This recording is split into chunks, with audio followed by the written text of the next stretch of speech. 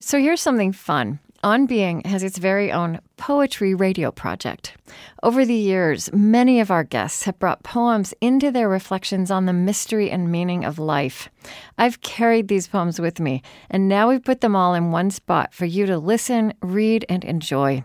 Go to onbeing.org/poetry and find voices like Mary Oliver, Wendell Berry, David White, and many, many more. Again, that's onbeing.org/poetry. On Being is brought to you by the John Templeton Foundation. The Templeton Foundation supports academic research and civil dialogue on the deepest, most perplexing questions facing humankind. Who are we? Why are we here? And where are we going? To learn more, please visit templeton.org. The Templeton Foundation. Stay curious. You can know every single ingredient in a piece of chocolate cake, but then when you sit down and eat it, you just feel that rush of joy. And in the same way, I know a lot about love. I know a lot about marriage. I know a lot about adultery and divorce. Know something about the brain. Hopefully know something about evolution. But I'm just like you and everybody else. When it hits you, you're off to the races. You know, there's been times that I've walked towards the phone saying, "Don't call him, Helen. This isn't a good idea, Helen." As I'm punching the buttons on the phone and calling him. So bottom line is, there's been times when I've sort of met a man who I could have really loved, and I knew immediately, no, don't go there. Whereas I think if you don't know how powerful love is, you might try, when in fact, it's not the right idea. Helen Fisher knows how powerful love is as a leading anthropologist explorer on the new frontier of seeing inside our brains when love and sex happen. In her TED Talks that have been viewed by millions of people and the research she does for Match.com, she wields science as a sobering, if entertaining, lens on what feel like the most meaningful encounters of our lives. In this wonderfully personal conversation, Helen Fisher reveals how we can take this knowledge as a form of power for giving conscious new meaning to the thrilling and sometimes treacherous human realms of love and sex. I'm Krista Tippett, and this is On Being.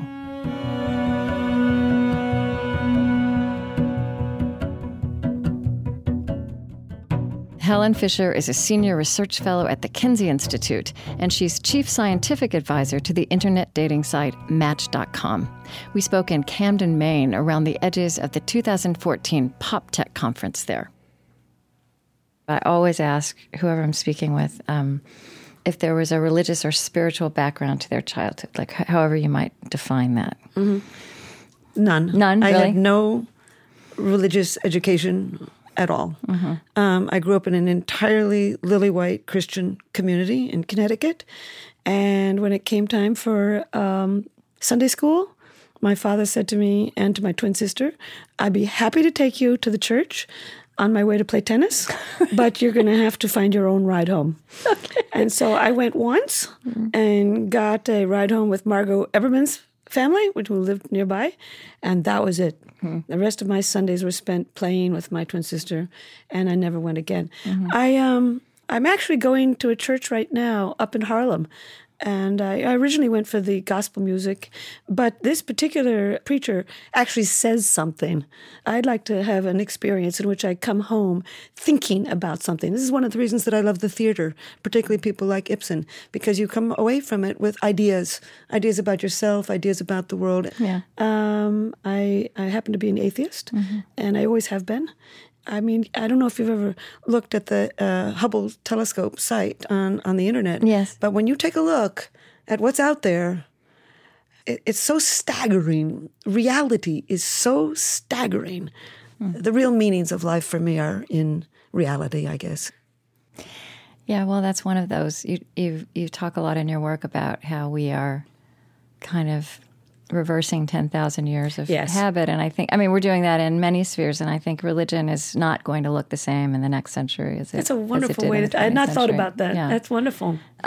So where do you trace really I'm just curious, can you trace the earliest origins of this, of love and romance and this drive in us as something that you had this special curiosity about that you started to pursue? People have always asked me why I study love. Mm-hmm. And so this is in hindsight. I'm an identical twin. And long before I knew that there was a nature-nurture controversy, I was very busy trying to measure how much of my own behavior was biological and how much of it was cultural. And as a child, I was very interested in people. I lived in this glass house. Yeah, right. And my neighbors lived in a glass house. And by the time I was 6 and 7, I would sneak into the woods and sit on an old stone wall and watch them eat dinner. And I've always been interested in why we're all alike as opposed to why we're all different. Mm-hmm. So when it came time for my PhD dissertation, what I was most interested in, I figured that if there was any part of us at all that we had all in common, it would be our reproductive strategies. It would be our sex lives, our romantic lives, and our reproductive lives. So, when I was reading about your research and what you're learning, as somebody who has been married and divorced, but also, I think so many of us who are single, but not just single people, I kind of look around the world today at the matter of love, and it feels like there's just a lot of disarray. Now, whether there's more disarray than there ever has been, who knows? Maybe we know all the stories too much. I mean, obviously, I think it is a time marriage of disarray. And divorce has been in flux. One of the things that was interesting to me about your science is, you do describe what happens in the brain as it has hallmarks of temporary insanity, right? I mean, it has obsessiveness. I mean, I think you've said that is the chief hallmarks of obsessiveness. And I pulled out this passage from a novel, and I know you also like to work with literature and poetry. Julian Fellowes, who created Downton Abbey. But he wrote this novel, and I just loved this passage when I found it. He said, Lust, that state commonly known as being in love, is a kind of madness. It is a distortion of reality so remarkable that it should, by rights, enable most of us to understand the other forms of lunacy with the sympathy of fellow sufferers. And yet, as we all know, it is a madness that, however ferocious, seldom, if ever, lasts. But paradoxically, mad and suffering as one is in the heat of the flame, few of us are glad as we feel that passion slip away. He goes on. What a beautiful, on, while most people have been at their unhappiest when in love, it is nevertheless the state the human being yearns for above all. Yeah. In fact, parts of the brain associated with decision-making begin to shut down when you're in love. Okay, literally, and that makes so much sense. Yeah, the blood rolls out instead of rolling in, and so they begins to shut down. And of course, I mean, for obvious reasons. I mean, this brain system of romantic love, and I do think it's different from lust. I do think they're very different brain systems. Right. But romantic love evolved for that reason, to enable you to overlook everything in order to be with this human being. And of course, that's what you really need to do to start that mating process. Mm-hmm. Because bottom line is, if you have 4 children and I have no children, you live on and I die out. The game of love matters. It matters big time. It enables you to send your DNA on into tomorrow. And so we've evolved a brain system, and attachment's a very strong brain system too, but it's not as the same quite insanity.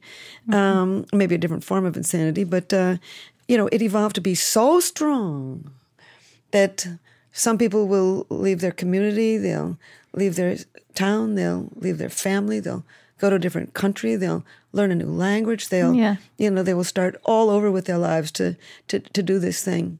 And then you wake up a few years later, and people wonder why that early state of intense romantic passion begins to die. Mm-hmm. And bottom line is, it takes a lot of metabolic energy. You don't eat, you don't sleep, you don't think about anything else. You focus on this person constantly. You change your hair, you change your life, you change your clothes, you change your friends. You do a million different things in order to win and be part of this relationship. And you can't tolerate that forever. Not only will you run out of energy, but you can't really have a child sitting there at dinner and the two of you racing around the dinner table after each other. Right. Well, right. So that's what I think, and you have described all of this and what's happening in the brain in terms of this brew of neurotransmitters and hormones. Brew's a wonderful word. So interesting. Never heard that. And yet it's a whole different set of qualities that we need to have that we need to be manifesting personally and also in that relationship in order to actually be good parents, right? That's exactly, and that's one of the reasons that I say to people, don't marry him or her until some of that intensity is worn off. Really? So that you really know more about who you're going to have a partnership with. It's very interesting because I now study personality, and I read an article not long ago about the fact that you really actually don't get to know somebody very well until about 18 months are over. And of course, if it's in a good relationship, you keep learning things about them 30 years later. I mean, when their parents die, if a child dies, if you suddenly have to move or you lose all your money or you make a lot of money, you're going to learn a whole lot of new things about somebody. I think that's one of the problems with American marriage. We somehow think that, the minute you marry, you sort of lock the door and stay in place.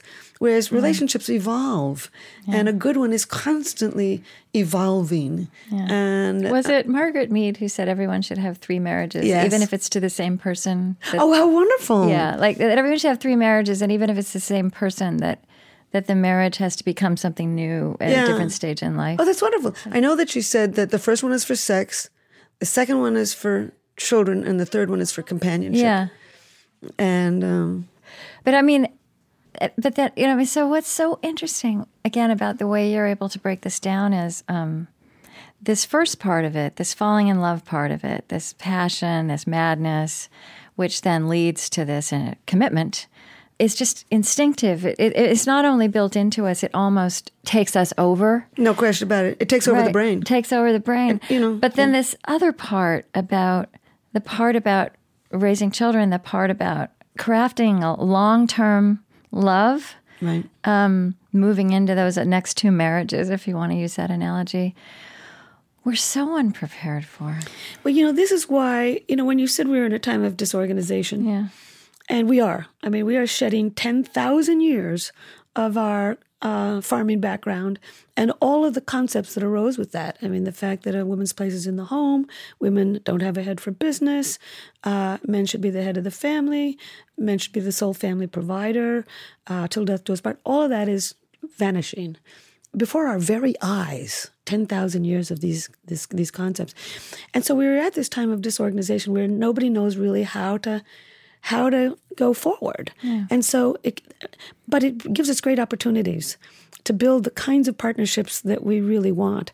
And one of the beautiful things about, what you just said is that, okay, well, we don't really know how to parent, and we don't really know much about this person. And so what we're doing now is getting into relationships very slowly. Right. And that's the beauty of this. And that's a shift that you're seeing now. Yeah. These one-night stands, the friends with benefits, the living together before you're getting married. Yeah. More and more people are having children before they marry. Yeah. And so they are beginning to really understand a human being before they sink the boat, into a mutual thing. I think it's important to dwell on that, because what you are saying is that especially generationally, you can, and I have children who are 16 and 20, right? And you can say... Boys, girls? Boy, 16-year-old boy, 20-year-old girl. Actually, she just turned 21. And you can worry, but parents can worry about, as you say, the casual sex, the friends with benefits, which feels just really suspect and, irresponsible and scary. Right. But you're saying that that's not necessarily about them being flaky or casual, but it's a manifestation of being cautious. And not only being cautious, really learning something about this person. Now, I mean, most people know all about contraception, so that worry should be no longer with us. Yeah. And most people know about disease, and so that they should be able to monitor that. Mm-hmm. And so some of the riskiest parts of living with somebody are gone. And of course, parents are now accepting their children living with somebody, so they don't even have the social stigma of it. Mm-hmm. And their social circles are accepting it. So a lot of people, almost intuitively reason, I've got no reason to not do this, and I got huge reasons to really get to know this person. Well, and especially when so many people now are growing up in homes where marriages failed. Exactly, and they've seen it around them. Not just them, but all their friend groups. I mean, I think of my kids, and then there's this interesting thing that's happening now with the fluidity of family. all the forms of family. I mean, there is no model, right? We're seeing a new form called that I call the association. And I'm really excited about it because it's groups of friends. And I live in New York. My both parents are deceased. My older sister lives in Europe. My brother's dead, and my twin sister lives in Europe. So Thanksgiving is a challenge for me. And I'm between men, so that's a real challenge. And so I have a group of friends who I see. And I see them regularly. And they're the ones that'll come to the hospital if I'm sick. They're the ones that I will call to say that I made a speech that people liked, and it's an association of friends. That is my real family. And it's interesting how a lot of young people, they're much closer to their association than they are to their own family. So Christmas and holidays become very stressful for them because they go home to families that they really don't know very well and who don't really know them. They don't know these people the way they know the people they hang around with in New York City. So we're building new forms of family.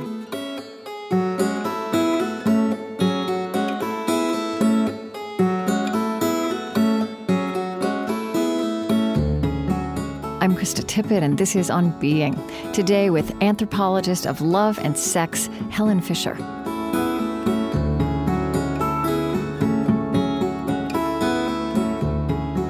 I wonder if you've also paid any attention to something I'm aware of as a parent of teenage children, and I hear a lot of people talking about, is that even this romance piece seems to happen collectively in groups. Dating is not what it used to be. Right. You don't invite the girl to go to a movie and dinner. You go out with a group of friends, and then somehow people are coupled, but it's a very different pattern. And even that, I think, is cautious. First of all, they don't have a lot of money, and dinner these days costs a lot. And once you start having dinner with somebody, you are expressing a genuine interest. But if you casually go out with a group and you go dancing, and then you all end up having breakfast at 2 a.m. in some place, and you can get to know somebody, it's the expanding pre-commitment stage. And there is, I think, a Darwinian wisdom to that. It's interesting. I was talking to somebody recently who said that actually the dinner date is coming back. But I haven't seen the signs of that. No. Even among older people. I mean, I'm older, and I'm forming new friendships in a group. And that's exactly what's happening to me. There's a couple men in that group that I could be interested in, but nobody's expressed anything. Everybody and just you don't goes know with what the the group. rules of the game are because it's a new game, right? It's a new game. Yes. Everybody has to make up their own rules, which is both extremely difficult, but has great opportunity. I mean, for example, with technology, I mean, that is changing courtship. It's not changing love. I mean, whether you meet them on Tinder or Facebook or Match.com or your girlfriend sets you up, when you meet that person in the bar or at the coffee house, your ancient human brain clicks into action. And you court the way we've done it for millions of years. But bottom line is that courtship, how you meet somebody, what the etiquette is. We're now building what Margaret Mead called taboos. Instead of rules, taboos. One of the new taboos is that 60% of people on a date find it extremely rude if their partner, dating partner, pulls out their phone, and does a text message or uses their phone in any way. So, I do this annual study with Match.com called Singles in America, and we don't poll the Match population; we poll the American population. It's based on the U.S. Census, and 45% of women research a date before they go out. About 33% of men do. Far fewer men. We don't know why, really? But my hypothesis is that men are much more afraid of being accused of stalking. And so they're not going to do that. But what amazes me as an anthropologist is why doesn't 100% of both men and women research the date? Because it's natural. I mean, for millions of years, we lived in these little hunting and gathering groups, and they would arrive at a water hole, and some girl would see some cute boy at the other side of the water hole. And she didn't know him. She'd ask someone about it. Her mother knew his aunt. Her father knew his brother. She knew what he was going to be when he grew up. She probably knew what his religion was. She probably even knew whether he was a good shot or whether he had a good sense of humor. People for millions of years went into relationships, even on the first date, knowing a good deal about a human being. And we somehow think that it's natural to walk into a bar and know nothing about somebody, and unnatural to go onto a dating site, where in fact it really is the reverse. And now we're sort of on our own. In the past, our parents, right? We don't have those extended we don't have circles any of people those who extended, know them. and we are missing something. The loss of local community. Everybody's very upset about divorce. Divorce has been around for a good 4 million years. Serial pair bonding is probably basic to the human animal. Series of partnerships, but. What is really unusual for me is the loss of local community. We have extended communities. We have our internet friends. We've got our work friends. We've got our people who we exercise with. We've got people who we go to a poetry conference with, whatever it is. But we don't have local community.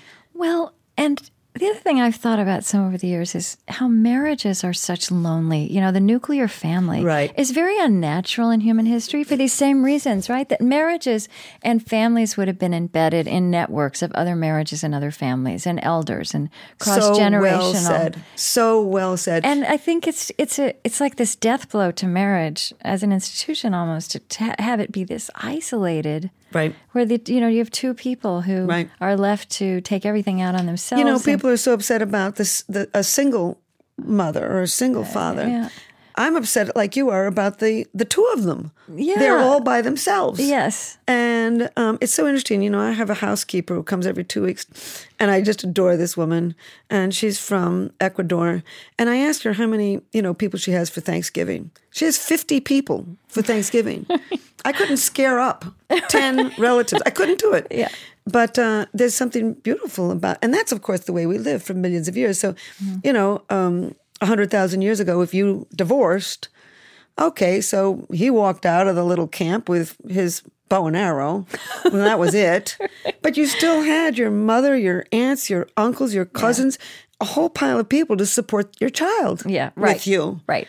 Right. You had a whole local community, and that's what's really disappearing. And that is a real shame. And so it's part of this age of tremendous transition. So one of the things I feel comes through in your TED Talks and in this presentation I saw you give yesterday is, that this drive in us to mate and settle down is just one of the most fundamental things about who we are. I mean, but when you talk about these new associations, whatever stage of life we're at, and I don't know if this is a true statement, but I think most of us, at any given time, if we had a choice, would you have a romantic sexual relationship, or not, you'd say sure. Right. But it's also possible not to be lonely without that. Right. And to have very rich lives that are full of love. Absolutely. Not that particular form of love, but full of love, which doesn't have insanity attached, which can be kind of a relief. And you don't have to be annoyed if they leave their socks on the floor one more time. Yeah. I mean, do you think this is also, is this kind of it's a kind of a form of progress that we're charting, this new way of choosing our lives of love and association? It's a wonderful idea. The only thing I would disagree with is I'm not sure it's new. Maybe the association part is new because it was always family. And in that kind of, there's some beauty in that opportunity for choice. And I think that's what you're getting at. We're moving back into a world where people can make choices. And I would guess in hunting and gathering societies, there are older women who say, no, I'm not going for another old man. I'm going to hang around with the group and have a good time with my girlfriends. And we're back at that. Whereas on the farm, they often married the next day after a partner died because they needed somebody to milk the cows. It's so interesting to have that big, broad lens, that perspective. Right. Well, I remember even learning that 100 years ago, or I don't know, up until the late 19th, early 20th century, was it something like the average marriage lasted for 7 years? Because lifespans were so different. We could all hang on for 7 years. right? Almost, no matter the marriage. Right. That's interesting that you know that. Very few people know that. The lifespan, by the way, has never changed. But the bottom line is so many people died in infancy and childhood that the average was reduced. But in the year 1900, the average marriage, I think, was 12 years. 12, yeah. And in the year 1990, the average marriage was also 12 years. But 100 years ago, the marriage ended because somebody died. Mm-hmm. And these days it ends because somebody divorces. Mm-hmm. So I'm becoming aware as we're speaking very kind of transactionally and biologically about the institution of marriage and the damage that gets done to children when marriages fail the way they fail these days is significant. And those are the kinds of things that religious people talk about in sacred terms. I mean, it is, thinking about marriage as an institution that is there to be nurturing and in particular to be nurturing to the children. And there's all this, like the religious view of marriage as a sacrament it doesn't really figure in the way you study marriage and look at marriage. And I wonder if you ever have conversations with religious people. It would be very interesting. But have you not? Do people?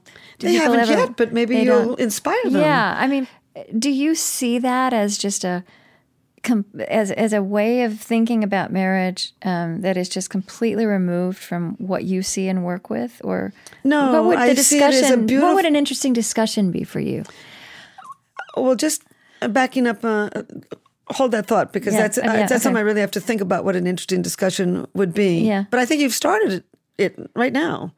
And I don't see it as religion supporting marriage. I see the profoundly basic human drive to love and form marriages as so important that we've created institutions like religion to support it. Mm-hmm. So even more important than religion are these profoundly basic human drives to love. Mm. And religions then build on that drive to support that drive. Mm-hmm. But it's one of mankind's institutions that is very supportive of love. Mm-hmm. So what kind of conversation would I like to have with a theologian? Can you tell me?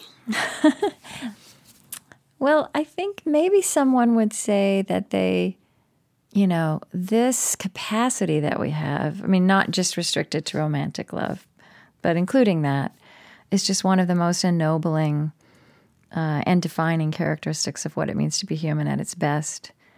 And I think, I would agree, of course, right. And I think they might be disturbed that the scientific focus that you bring to it, that it might feel reductionistic. What happens in terms of neurotransmitters and hormones and biology.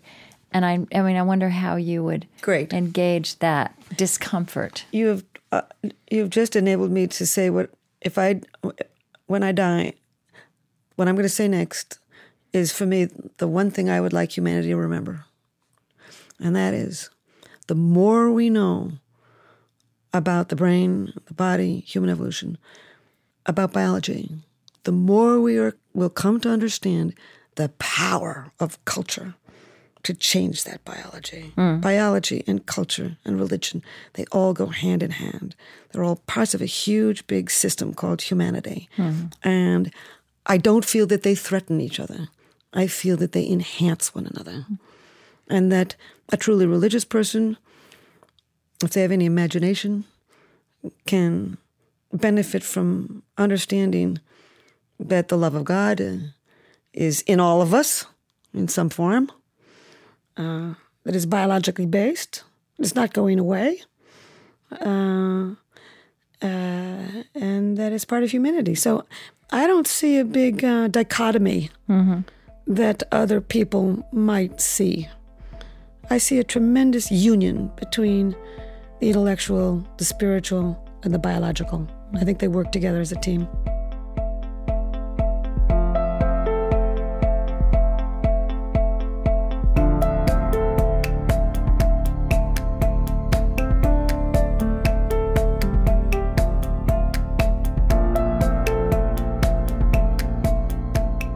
You can listen again and share this conversation with Helen Fisher through our website, onbeing.org. I'm Krista Tippett. On Being continues in a moment.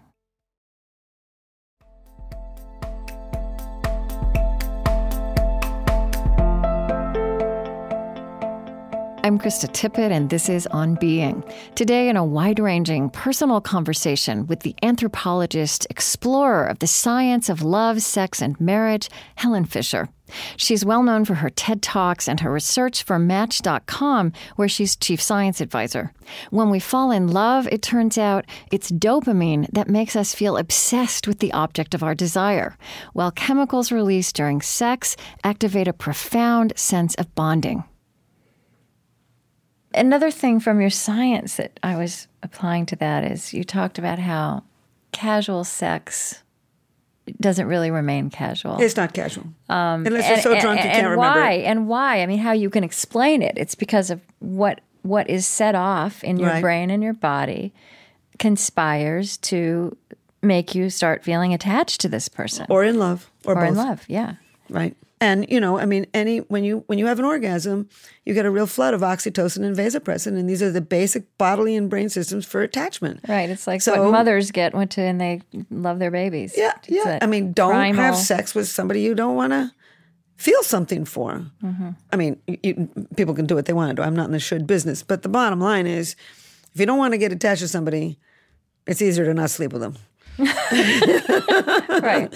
Because you might end up being attached to somebody who really does not fit into your life. And I think again, in this new world, I grew up in a very conservative, strict Southern Baptist, small town where you were saving yourself for marriage. Right. And this was just an absolute. Right. And now I kind of look back on that and see it as helpful in a way. Like it provided boundaries that were good so that you didn't. I actually see these rules at a point. Right. Human animal needs boundaries. Right. And here we are in a society now where we don't have any rules. Right. Nobody knows what to do. Right.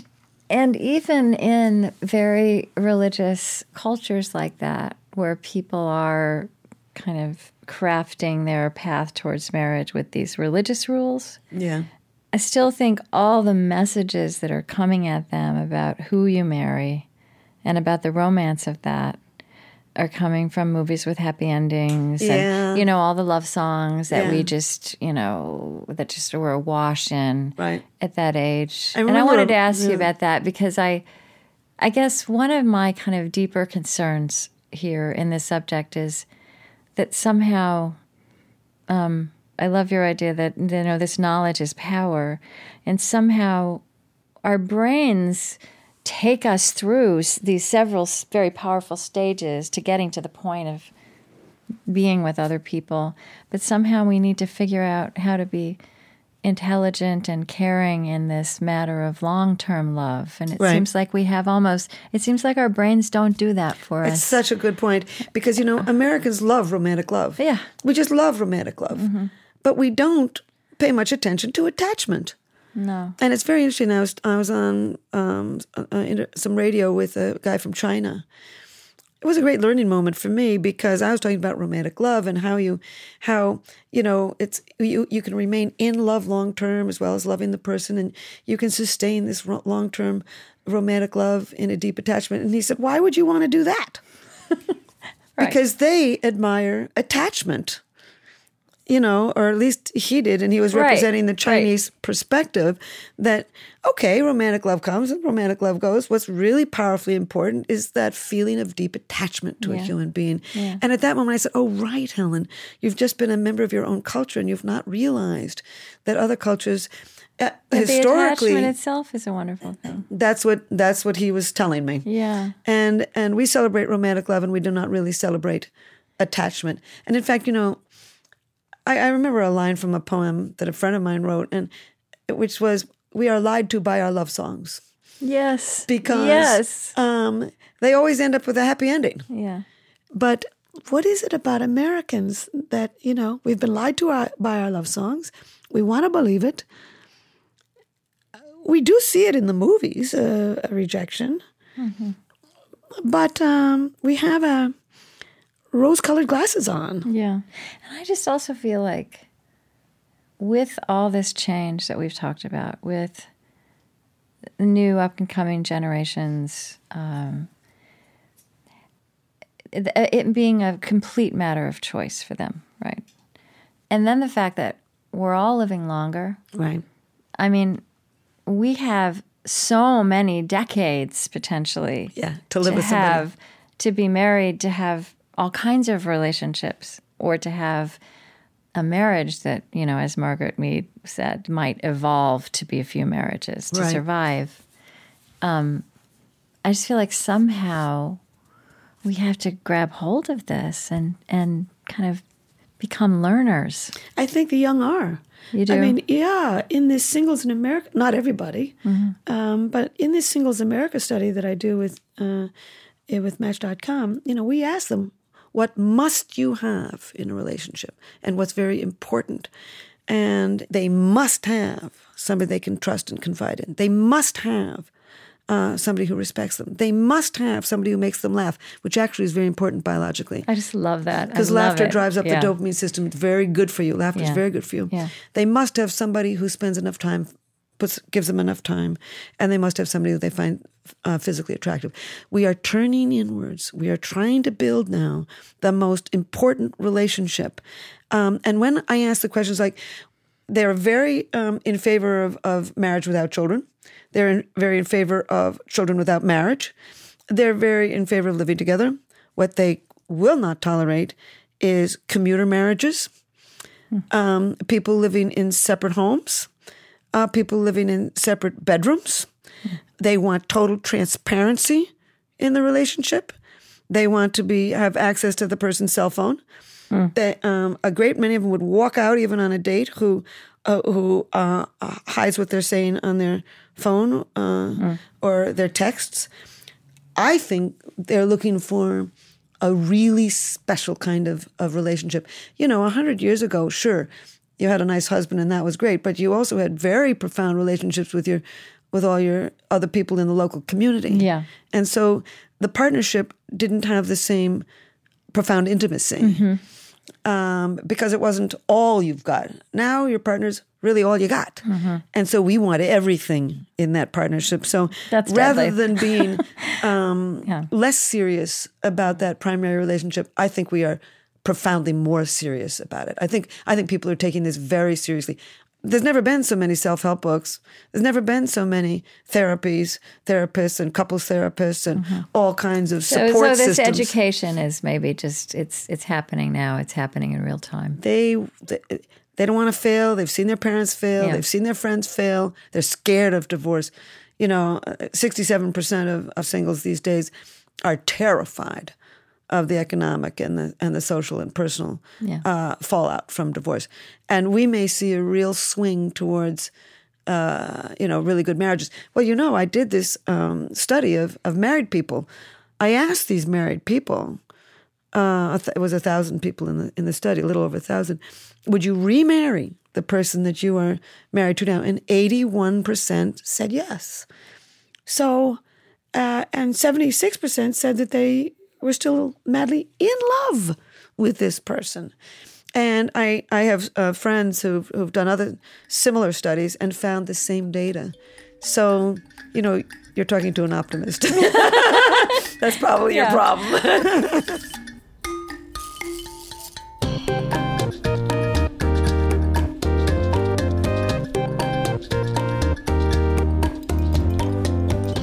I'm Krista Tippett, and this is On Being.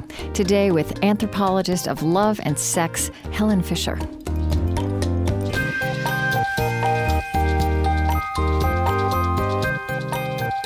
Did I read that you were married once but briefly? Is that right? I was only married for a few months when I was 23. Yeah. And, I married the wrong person.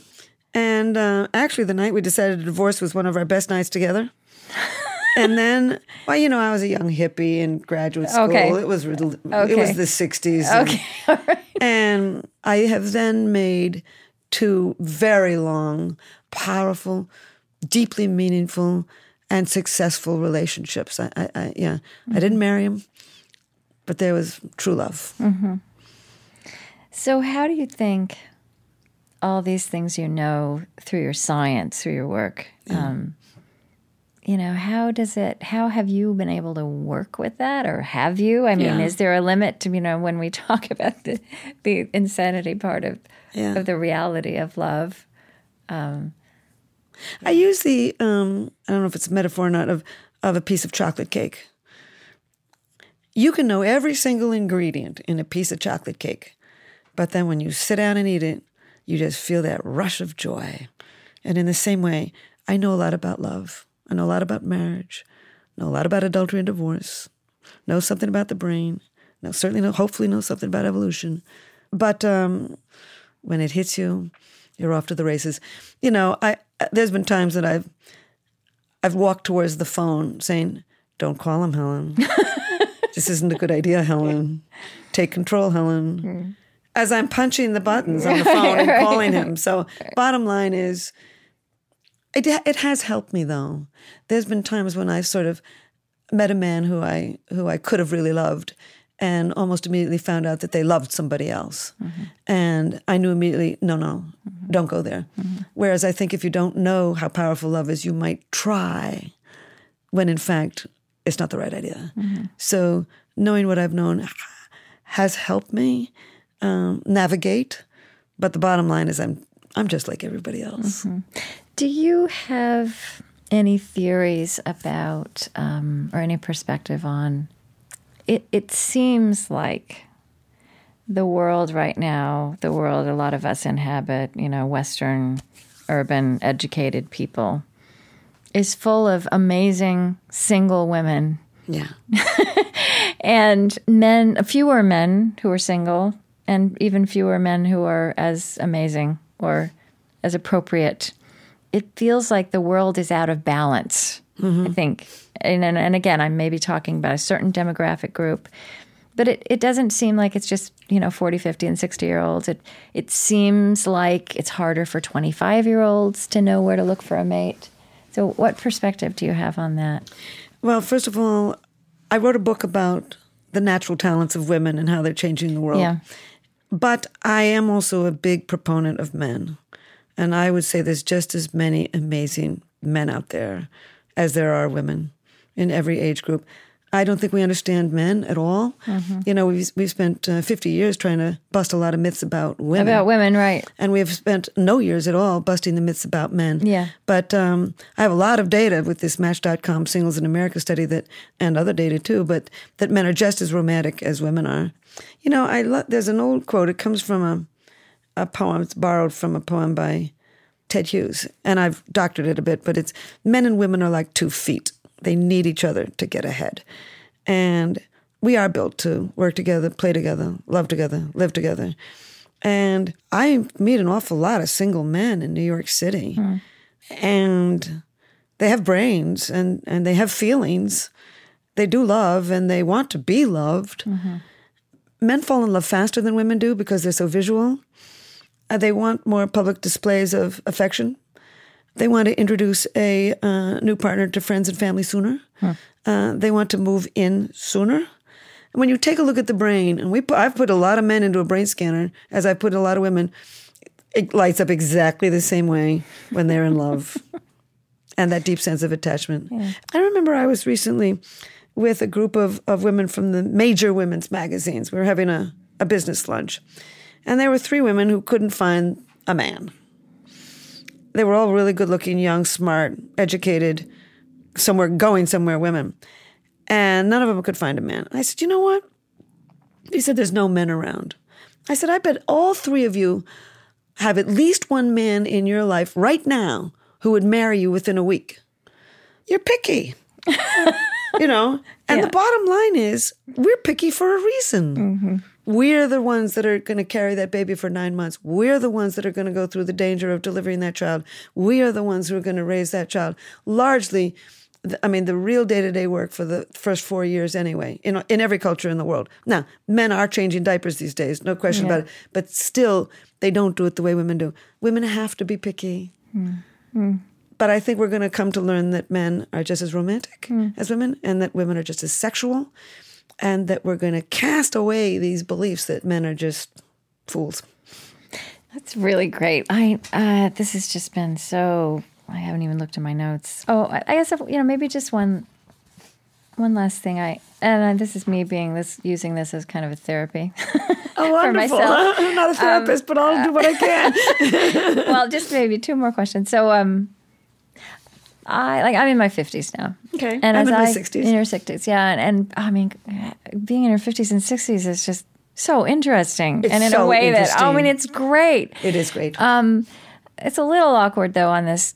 It's uncertain. I mean, the trajectory of all of this is different. And but one thing that I'm aware of myself is I feel like one of the things that has come with age for me is I look back at my younger self and my love relationships, and I realized how much of it was about wanting to be loved and how much of the exhilaration was about being loved. Mm-hmm. And I want to be more intentional moving forward about the adventure of loving, you know? I had an adventure recently that was very interesting. Mm-hmm.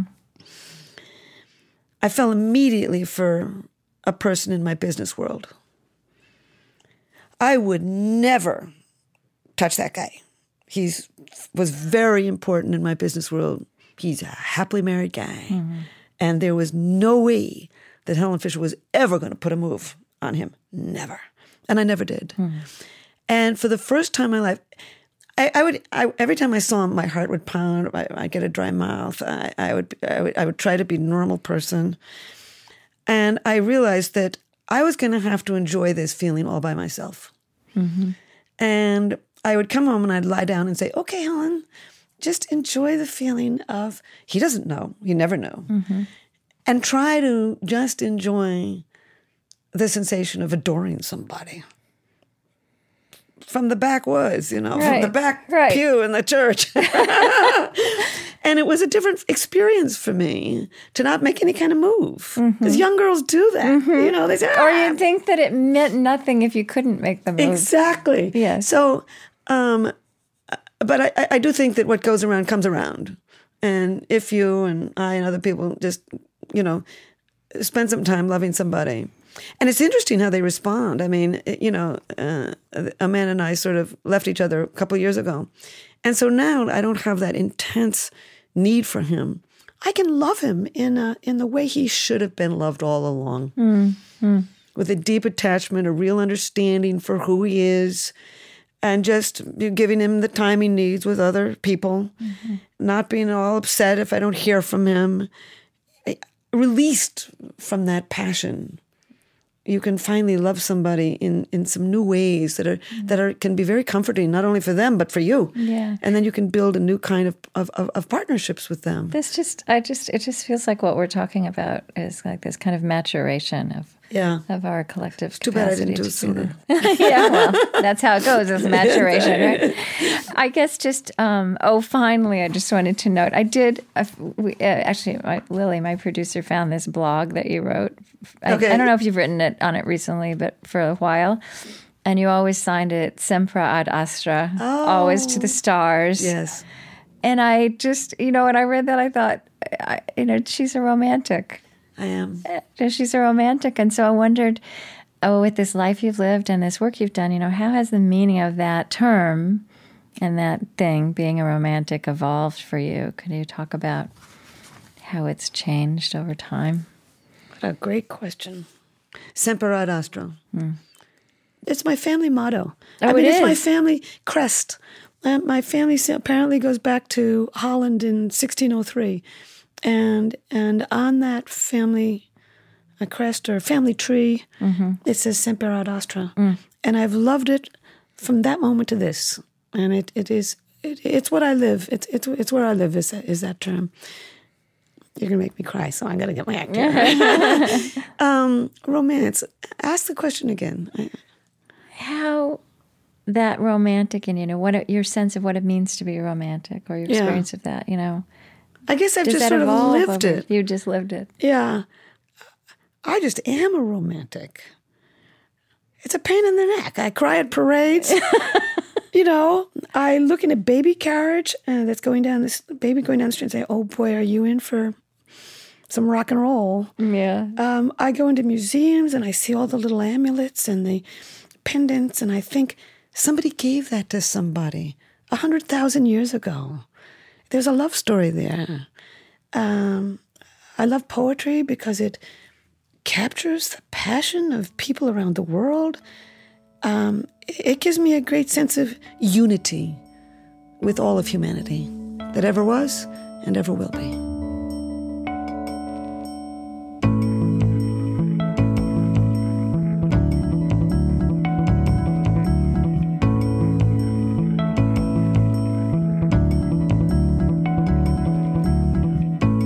Helen Fisher is a senior research fellow at the Kinsey Institute, and she's chief scientific advisor to the internet dating site Match.com.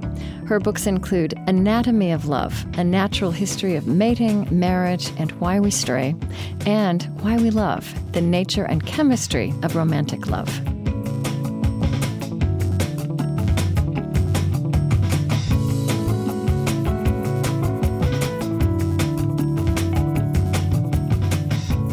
On Being is Trent Gillis, Chris Heagle, Lily Percy, Mariah Helgeson, Maya Tarrell, Marie Sambalay, Bethany Mann, Selena Carlson, and Riksar Wangchuk. Our lovely theme music is provided and composed by Zoe Keating. And the last voice you hear singing our final credits in each show is hip-hop artist Lizzo. On Being was created at American Public Media. Our funding partners include the Fetzer Institute, helping to build the spiritual foundation for a loving world. Find them at fetzer.org. Calliopeia Foundation, working to create a future where universal spiritual values form the foundation of how we care for our common home. The Henry Luce Foundation, in support of public theology reimagined. The Osprey Foundation, a catalyst for empowered, healthy, and fulfilled lives. And the Lilly Endowment, an Indianapolis-based private family foundation dedicated to its founders' interests in religion, community development, and education.